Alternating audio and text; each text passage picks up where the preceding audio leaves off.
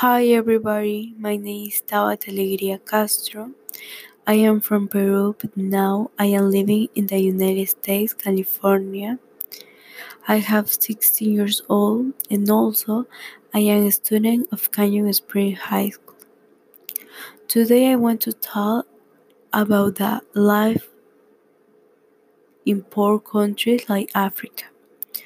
Also, today is my first episode, so I want to talk about this because for me it's an interesting topic and I want to teach you more about African traditions and culture.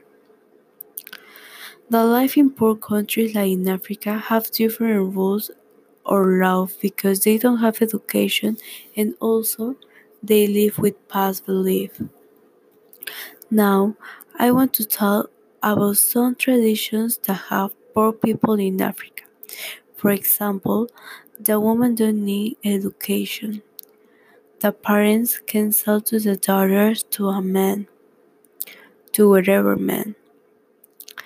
Other tradition can be that a woman or man don't need to be adult to get married. If the parents sell them, they have to go with their husband or wife. And also, the man can have many wives.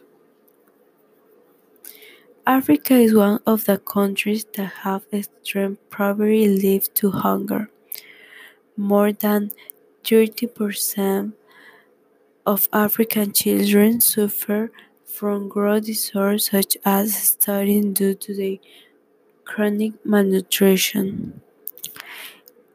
Today and tomorrow, if you call to the number 950003, you will be donated to the African children.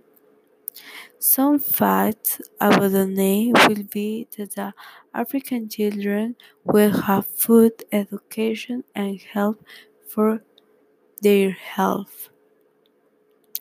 People feel good doing this type of charity because it's a good action. So, poor people in Africa don't have the same love that rich people because they don't know how to reclaim their love. In conclusion, the poor people in Africa live with past tradition, without love, and also the people live with desire because they don't eat and they are anti-hygiene. Well, this is all for today. I hope you enjoyed it and that you are learning many things about one part of the culture and tradition of Africa. Bye. I hope to see you the next time. Thank you.